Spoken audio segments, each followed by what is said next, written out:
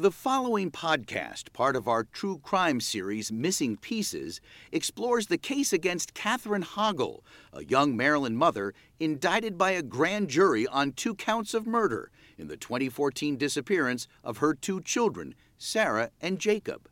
Catherine is currently being held in a psychiatric hospital, found to be incompetent to stand trial. Her next court hearing in Montgomery County, Maryland, is scheduled for the fall of 2018.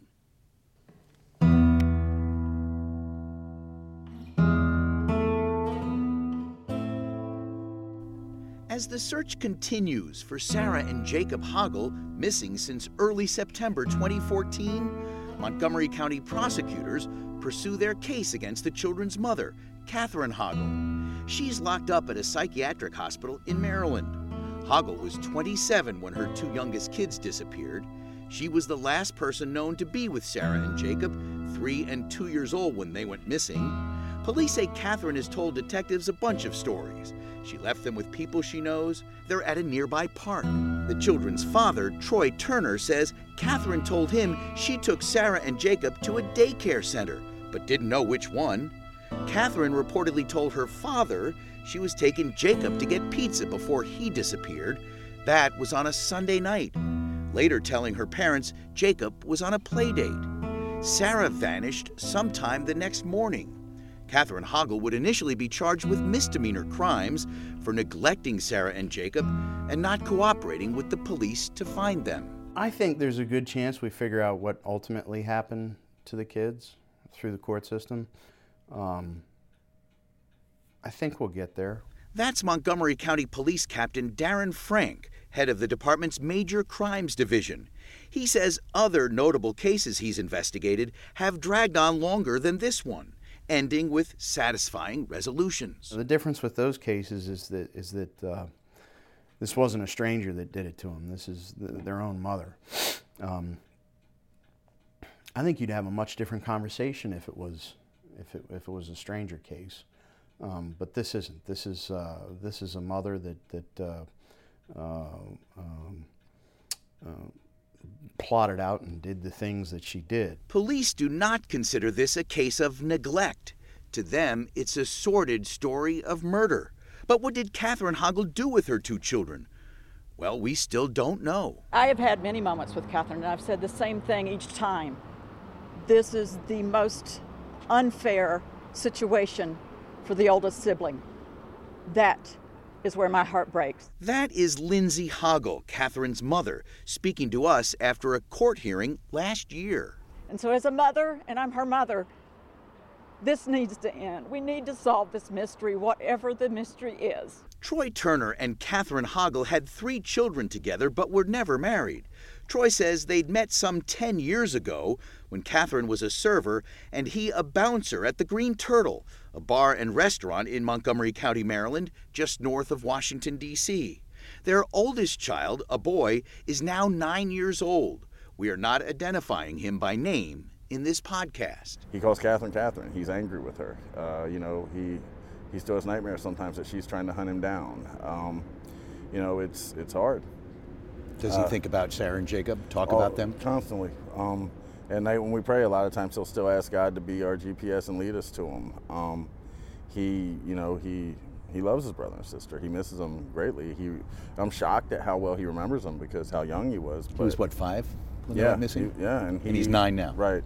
And he'll recant stories that I haven't told him about, that there's no other way he could know it but to remember it. So, they're heavy on his heart and they're at the front of his mind a lot of the time. Does he get counseling to help him through, or like professional? We took him to counseling originally, and after about 4 or 5 sessions, I was told basically we were wasting our money because he's amazing. He's just, and they said that, as he gets older, he may need to go back as he gets a different understanding. There may be several times he's in and out throughout his life. But she said he's grieving. He's if he wasn't, she'd be even more worried. If he just was like, nothing's wrong. But he's doing everything normal, and he's amazing. Troy says he believes Catherine had plans to kill their oldest child as well, but her scheme was interrupted after leading Jacob and Sarah to their deaths. Troy says he last spoke to Catherine by phone about a year ago. I said, I know you killed them. I said, just tell me where they are, and I will try to help you avoid some of the time you're going to spend in jail. I will do whatever I have to do. I said, I'm not going to tell you I'm going to try to get you off because you killed my kids. I said, but I will try to help you and make it better on you if you tell me where they are. What'd she say? She said, Troy, I didn't. She said, I gave them to someone. Someone has the kids. I said, someone knows where the bodies are? And she said, no. She said, they're taking care of them. It was someone I trusted. And I said, then just bring them home. A grand jury has indicted Catherine Hoggle for the murders of Sarah and Jacob, those murder charges coming 3 years after the children went missing. John, real well. How are you, man? Thanks for making time for us. Yeah, that's really great. appreciate That's it. Great to see you. John McCarthy is the elected state's attorney, the top prosecutor for Montgomery County, Maryland. He's had the job for the past 12 years, was chief deputy state's attorney for many years before that. McCarthy is a dashing figure full of energy and compassion. He's coached youth basketball for many years and looks the part. John's a passionate advocate for justice. A regular presence on the local TV news in Washington, we met McCarthy in his office in downtown Rockville, that's the county seat, in the same building as the criminal courtrooms. Where does this case stand right now? Catherine's been charged with murder, right? Yeah, she was charged, which actually leads into something else I'm sure we're going to get into. She was charged for 3 years with simply misdemeanors, basically child abduction and things like that, which were misdemeanor charges here in the state of Maryland. Approximately 6 months ago, we ultimately went to the grand jury, sought an indictment for the murder of the 2 children against Catherine, and that was the grand jury returned a true bill, and she now stands indicted and facing 2 counts of murder. But you don't have the bodies. We do not have the bodies. We do not have the bodies. Could you go to trial? You can't yet go to trial because she's been deemed not mentally healthy enough to stand trial. Yeah, we're not in a position right now to go to trial.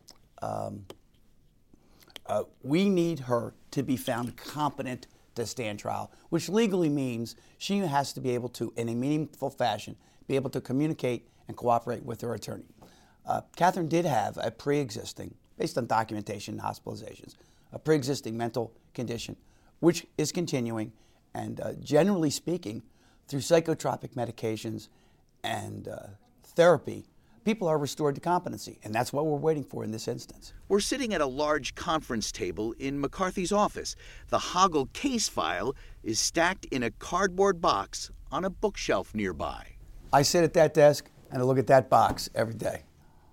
You know, most of the time it's something that's under my desk. I pull it out, you work Just on to it. remind yourself. Well, we're doing something with it all the time. The Montgomery County Circuit Court judge handling the case is Michael Mason. He has scheduled another competency hearing for later this year. Catherine had been hauled into court every few months or so over the past 3 years, but each time, doctors treating her at the Clifton T. Perkins Psychiatric Hospital in Jessup, Maryland, have declared Catherine to be incompetent to stand trial. And the judge has accepted that each time. At the last hearing, Judge Mason told Catherine to come back in a year. Again, State's Attorney John McCarthy. Basically, what he's done is he said to the hospital, look, I'm putting it off a year. If, in the interim, her status changes, let me know and we'll come back instantly to court. But having repeated court appearances that were essentially meaningless, Judge Mason just put it off a year. And in light of the fact that we've been waiting 3 years to restore her to competency, and we've made little progress in that direction, I think the decision by the judge to hold off an additional year probably is a wise decision. How frustrating, though, is that for you as prosecutors, for this community, for the family? Well, I think obviously because it's such a deeply personal matter, and I've met repeatedly with Troy Turner, who is the father of both of these children, and members of his family. And I've actually met with Catherine's mother many, many times. There is tremendous frustration for the families in bringing this matter to resolution in general, but also with restoring competency. That's what they say. They call it restoring competency and getting her back to a place where she can assist meaningfully her attorney in the trial. There are some frustrations here, and the frustrations for the family are very deeply personally held frustrations because they've lost 2 beautiful, lovely children, and they've seen no end in sight to this matter that's now into its 4th year, actually. For us, the frustration is that There were prior hospitalizations. She had decompensated in the past, and she was restored to competency on a couple of occasions after civil commitments, not criminal commitments, completely independent matters. So the fact that we've gone through this process with her, if you look at her history, and she's been able to be restored, personal frustration is that we've done this before. Why are we not making the same kind of progress that happened previously on prior hospitalizations? That's where my own personal frustration comes from. The matter of Catherine's mental illness and her competency to stand trial has frustrated and angered Troy Turner for years now. And this isn't an indictment against people with mental health issues. It's funny because people say, well, she's paranoid schizophrenic. Well, let me tell you something. First of all, if I was a paranoid schizophrenic person and I heard someone say that, I would be deeply offended because there's maybe 3% of them who are violent. There's more people who are mentally, quote unquote, sane that are violent, percentage-wise even. I'm not talking about because there's more of us or whatever without mental issues, which we all probably have somewhere. There's more violent people who are not diagnosed with mental issues. So you're not equating Catherine's mental health issues with the fact that she's been charged with murder. It's believed that she killed her kids, your kids. She's a criminal. She's a terrible human being who did terrible things to 2 children. This was planned out. This wasn't a mental break. So what you're saying is Catherine's mental health issues had nothing to do with what she did to your children? Right. That's exactly what I'm saying. What I'm saying is I'm not saying she's never had mental illness or whatever, but here's what I can tell you. At the time that she took the kids, and her family can't backtrack on it because they've said it in the media. She had greatly improved. She was competent to be out on the street. She was, we had, like I said, we had one of the best days our family had ever had. But she still was not well enough for you to feel comfortable for her to have the children by herself. It wasn't about well enough. There was never going to be a well enough because I knew where she had gotten to in 2013, and medication can work for a certain amount of time and then stop working. There would never have been a time. Just too risky in your mind? Yes. I'm not going to take, if it's a 1% risk. The attorney representing Catherine is David Felsen. We met him in part 2 of this podcast. In the United States, we don't have trials against people who can't defend themselves. As a medical diagnosis and a legal determination has been made that Catherine is not in a condition as a result of a mental disease. She's not in a position to be able to defend herself. And so what happens, pursuant to statute, is the case gets put on hold unless and until someone is brought back to competency. And that's where this one is right now. And what happens in the meantime? You just wait? Do you visit her? Do you talk to her? Or she just sees the doctors every now and then? Or will they maybe call you and say, look, we think we've got a break here. She seems to be coming back. Well, every case is different. She is detained at the Clifton T. Perkins Hospital. She participates in a treatment plan, and periodically she is evaluated by the evaluation team, which, as I understand, is a separate team. They look at the records, they look at how she's doing, they conduct a variety of interviews. It depends on where they are sort of in the process. And then the doctors make a determination both as to her competency and whether or not she is a danger to either herself or the community. And for the last 3.5 years, that they have made that consistent diagnosis. And I think it's important to note, the way this process starts, the issue of incompetency, it's not something that somebody just makes up. There's a doctor, when any defendant gets arrested, if there is a question about competency, about a whole variety of mental health issues, there is a doctor at the jail that does an initial screening here in Montgomery County. And that doctor then makes a recommendation about whether or not there should be a further screening. And that's exactly what happened. The county doctor at the jail saw these issues with Catherine, recommended that she be involved in further evaluation. That's what the court ordered back in September 3.5 years ago. There was this evaluation that we've talked about where she was found to be incompetent. And then periodically we come back looking at the evaluations as they're conducted by the state doctors. as best you can describe it, what is her issue? Does she not know what day it is? What's holding her back in her particular case from being competent? What issues does she have that you can talk about? Yeah, I mean, I can't really speak to all the issues for a couple reasons. Number one, I don't know them all. Number two, I'm not a medical doctor, so I can't opine as to what the issues are. But it has been made public, not by us, but it has been made public that there was and there has been a very significant history of paranoid schizophrenia. I think one of the judges, at least one of the judges, articulated that that's a continuing diagnosis and that there are problems associated with that.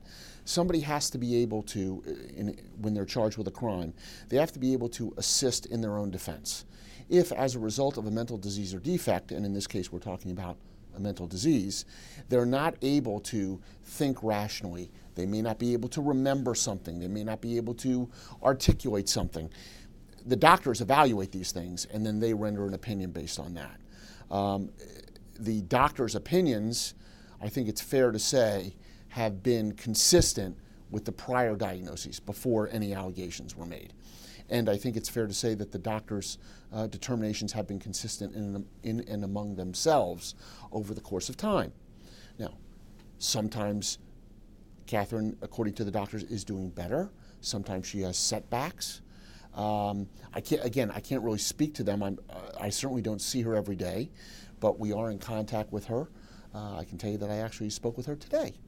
What'd she say? How's she doing? Well, I know why you're asking me the question.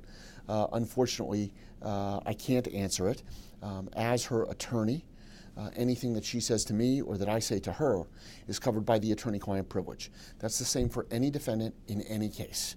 In the meantime, Mr. McCarthy, the state's attorney, says the clock ticks. Sarah and Jacob remain missing and their mother locked up. Her secrets safe. The police have extensively, both at the time of the initial disappearance and in the years that have passed, have followed up, hundreds and dozens of leads. But obviously, based on the position of the case, it is the state's allegation against her that she is responsible for the death of the children. And quite candidly, one of the things you do not have to prove when you go to trial is, you don't have to prove a specific method of death, and you don't even have to produce a body.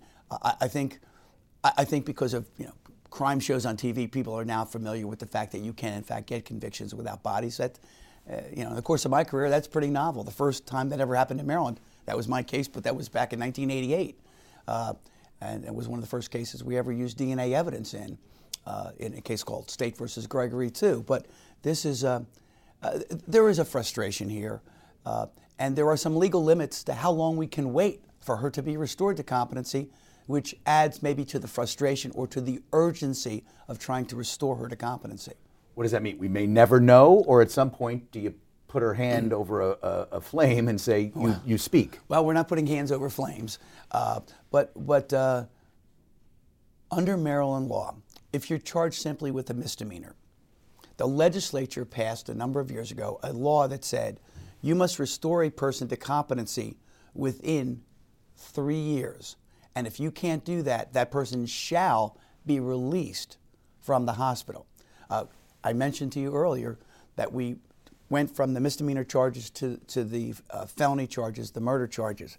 Well, one of the reasons that we didn't indict initially for the felonies is that the grand jury becomes available to you, or continues to be available to you, as an investigative tool until an indictment comes. You are not permitted to use the grand jury as an investigative tool after you get an indictment. There was no reason for us to rush to indictment for 3 years, so we waited. What happens, obviously the same information that was available to us 3 years ago we had when we went to the grand jury. Why did we have to go 6 months ago to the grand jury? Well, they would have released her. Under Maryland law, they were only misdemeanors. She would have had to be mandatorily released. She still had a child on the street living with his father. In order to get additional time to allow the doctors to restore to competency, we had to move from the misdemeanors to the felonies. Now, Maryland does have an additional limitation. Now that she's charged with the felonies of murder, we now have 5 years to restore her to competency. If, within that 5-year period of time, we are unable to restore her to competency, she will have to be mandatorily released. The logic behind that is that the legislature made a decision. This is not a judicial decision. This is a decision made by lawmakers in Maryland, that a person who has a sort of a fixed mental condition should not be able to be held in perpetuity waiting a trial. Quite candidly, in the abstract, I think everybody would probably understand that.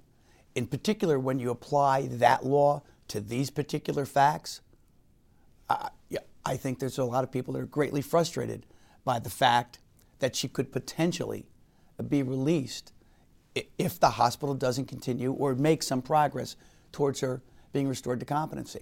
One of those people is Troy Turner. He expressed his frustration in Annapolis recently, testifying before the Maryland Senate's Judiciary Committee, trying to convince state lawmakers to get rid of that loophole in the law. Now, as far as the whereabouts of Jacob and Sarah Hoggle, that remains a mystery.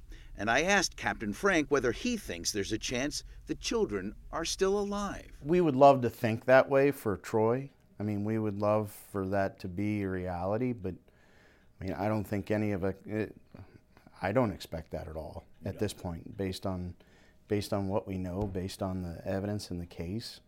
I mean, I just don't see that as happening. I mean, the facts are the facts. And as much as we want to wish and hope, that doesn't change. That's not going to change what happened here. So, you hate to be, and that was one of the difficulties we had with Troy at the beginning, not with Troy, but our difficulty as people, as fathers, as husbands, is saying, Troy, I'm sorry. I know we can't show you their bodies right now, but these children are dead. There's just no other outcome for this. With all the leads that we've tracked down, with the behaviors we've seen, with the fact pattern that's here, it's not going to go that way. But we can always have hope. And yet, the one person police, prosecutors, and Troy Turner believe can solve this haunting mystery remains silent. And Catherine's attorney says, in terms of her being able to stand trial, it's plain and simple. She has to be able to help you, is that right? Absolutely. She alone, she can't just sit there and then, because you're a good lawyer and you know the case, argue it on her behalf. That's not enough. Right. She, the defendant herself, has to be able to participate. Right, and if you think about it, I mean, it is, in any case, but we'll talk about it in terms of any criminal case, it's the defendant's case. It's the state against the defendant. The defendant is the one, in any case, who makes the decisions as to how the case should proceed. The defendant provides information to their attorney, to the defendant's attorney. The defendant may wish to take the stand. The defendant may know information about witnesses that testify that could be used in cross-examination. And if somebody can't do that as a matter of medical diagnosis, it wouldn't be fair to try them. Even though they have a great lawyer, they need to participate. I greatly appreciate the compliments, but it's their case. In fact, the Supreme Court is now dealing with an issue. The argument was just the other day, I was reading about it, where a person charged in some pretty gruesome murders, where there was a lot of forensic evidence, the lawyer took a tact of arguing second-degree murder versus first-degree murder to try and save the defendant from the death penalty. The defendant, despite the ample forensic evidence to the contrary, wanted the lawyer to argue innocence, that he wasn't there, that he wasn't the person doing it. And the Supreme Court is considering whether or not that lawyer's failure to do that entitles the defendant to a new trial. It's not only the defendant's rights, it's every citizen's rights in these circumstances, right? A lawyer is an advocate, but an advocate for the defendant. And any defendant in any case has those rights. Now, in this case, the difficulty becomes that as a result of this diagnosis, Catherine can't participate in any real way in her own defense. So we can't even get to what I think the public thinks is square one in terms of the resolution of the case. Where are the kids? What happened to them? Could she be faking? How do you know, how do the doctors know she just is pretending to be mentally ill? Well, I guess that's something that other people have brought up. I find that a difficult question to ask, forget answer. She's being evaluated by state doctors. They are qualified, they are paid to do this. I would think it is not in the state's interest to have somebody housed at a facility while cases just keep pending. These are the state doctors, and it's not only one doctor. Remember, I told you it's the first doctor who was working for the county, and then the other doctors at Perkins. It'd be tough to fake this? Is that what you're saying? I can't imagine that someone would be able to fake incompetency ever, given what I understand the standards to be, and I've dealt with other cases involving competency issues. I think it would be impossible to fake. Somebody who's known Catherine for many years has his doubts about that. Even though Troy Turner says he once helped to get Catherine committed because of her mental state, he now believes her lawyers are playing games. She's being coached on staying incompetent. Because she wants to stay there Of course, at the she's mental comfortable hospital there. and not being in jail. Yeah, she's comfortable there. Jail, she's not comfortable. I don't know what happened to her the first 2 weeks when she was in jail. I don't know if she got her ass whooped or anything. I don't know what happened. What I do know is she definitely was scared to death there. She wasn't comfortable there.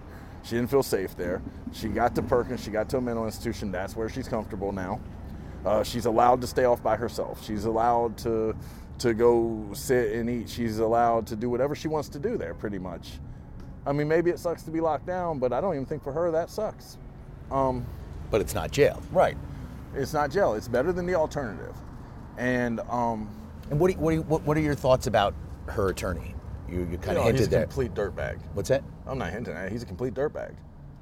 He's a scumbag. Any other attorney with half a heart or conscience of anything, and even in doing what's best for your client, would have advised her to cut a deal and come clean or something.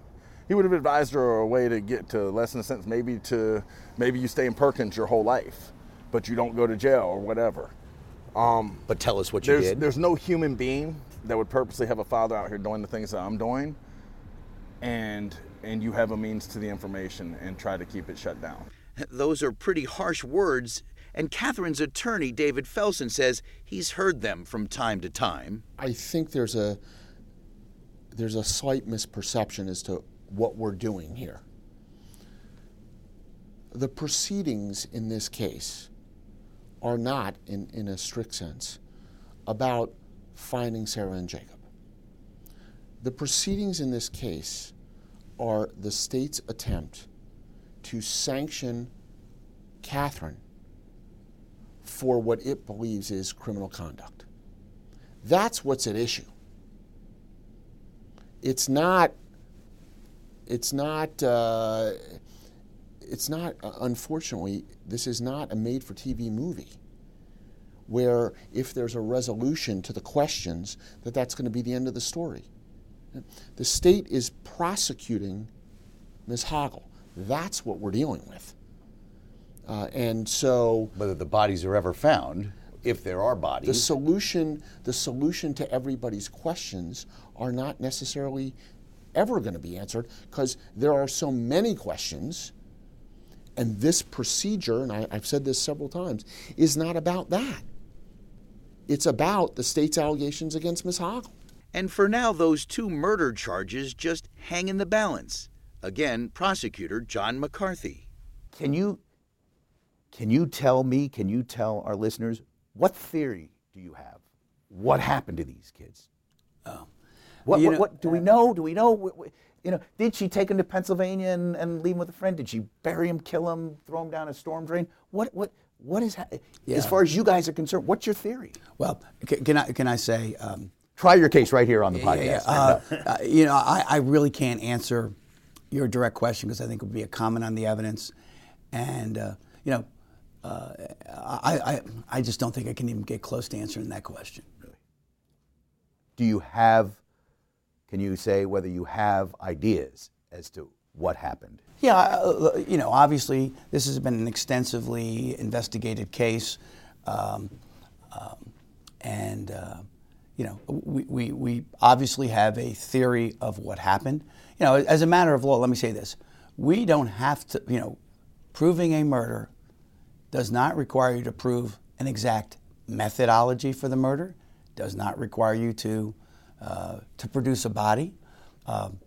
Again, cases can be made circumstantially, and she was the last one seen with them. They're now gone. I mean, they've been gone. Yeah, these are circumstantial cases, and I think it's very interesting. I think chain of custody issues. It's very interesting. A chain of custody usually refers to an object that is in the possession of someone. When you're dealing with cases involving injuries to children or death of children, chain of custody issues, which is just a fancy way of saying access to the child at the critical time, is often a very key ingredient of what you're going to try to prove.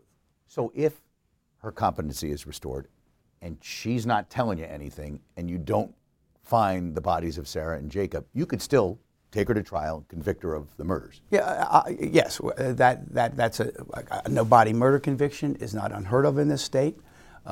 When this case went to the grand jury and when we made the determination that we were going to seek the indictment, that's the position we were in.